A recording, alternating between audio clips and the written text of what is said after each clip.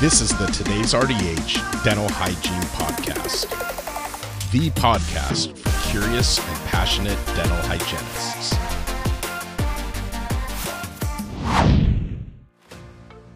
Kara RDH here, and I want to thank Listerine for sponsoring this podcast audio article. Although Listerine Antiseptic is the most extensively tested over-the-counter mouth rinse in the world, with over 30 long-term clinical trials examining its safety and efficacy, there is still some misinformation out there over the uses of mouth rinses containing alcohol. To help understand the safety of alcohol-containing mouth rinses, in case any patients ask you about it, head on over to rdh.tv/Listerine Safety. That's rdh.tv/Listerine Safety. The link is also in the description of this audio article. And please note, although a sponsor of this audio article, Listerine and Johnson & Johnson Consumer Inc. had no input into or control over the content being presented in this podcast. Now let's get to the audio article.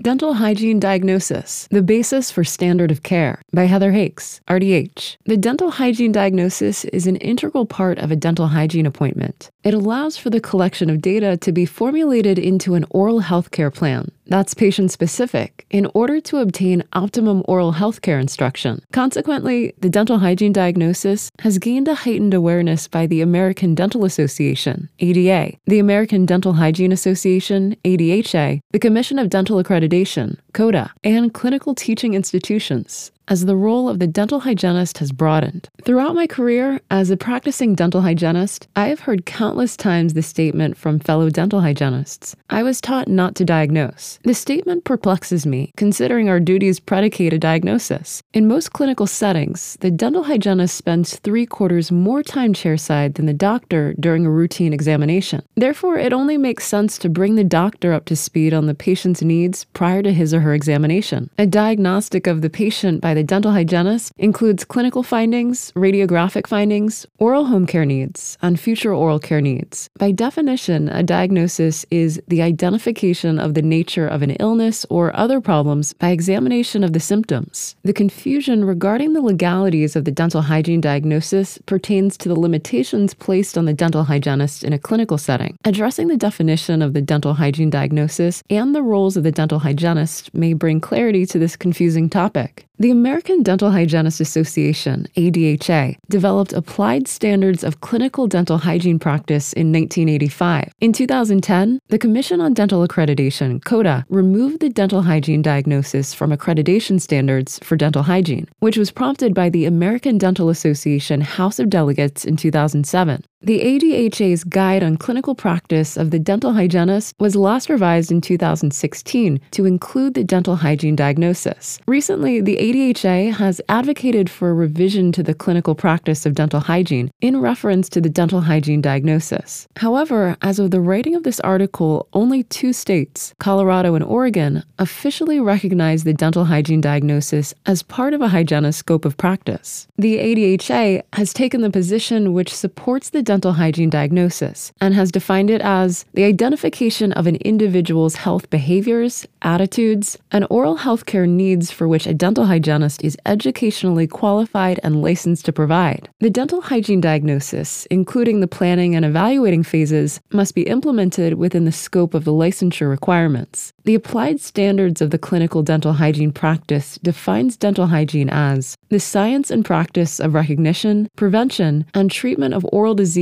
and conditions as an integral component of total health. The applied standards for clinical dental hygiene practice breaks down the dental hygienist duties in phases: assessment, dental hygiene diagnosis, planning, implementation, education, and documentation. These phases were adopted to guarantee the quality of care. During a dental hygiene appointment, the assessment phase includes collecting, documenting, and analyzing data. First, the dental hygienist documents the patient's health status and needs. This allows the dental hygienist to determine if any health conditions or medications may be a precursor to oral manifestations. Then, the clinical evaluation assesses dental and periodontal charting, tooth caries, tooth fractures, demineralization, plaque, calculus and stain buildup, saliva consistency, oral lesions, pocket depths, recession, soft tissue inflammation, and bleeding. A radiographic examination assesses incipient and carious lesions, periapical abscessing, bone loss, and any other radiographic artifacts. Next, based on the clinical and radiographic evaluations, the dental hygienist performs a dental hygiene diagnosis using the findings to identify any potential oral health problems. The dental hygienist then implements a plan of care based on the previous findings to help reach maximum oral health.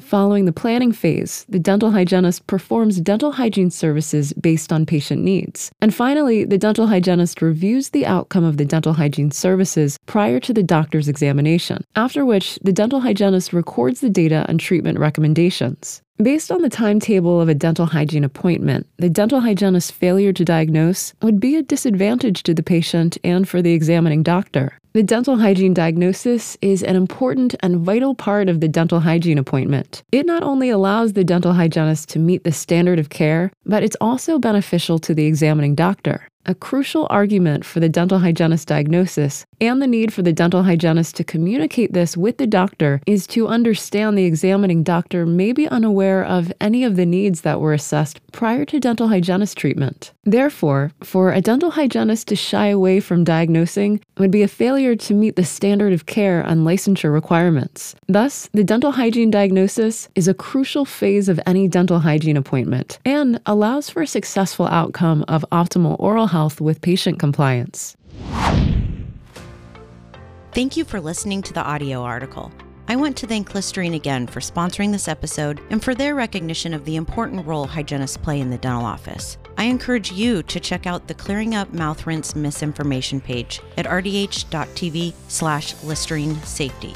It is a great resource to help understand the safety of alcohol-containing mouth rinses if a patient ever brings it up with you. That's rdh.tv/Listerine Safety. The link is also in the description.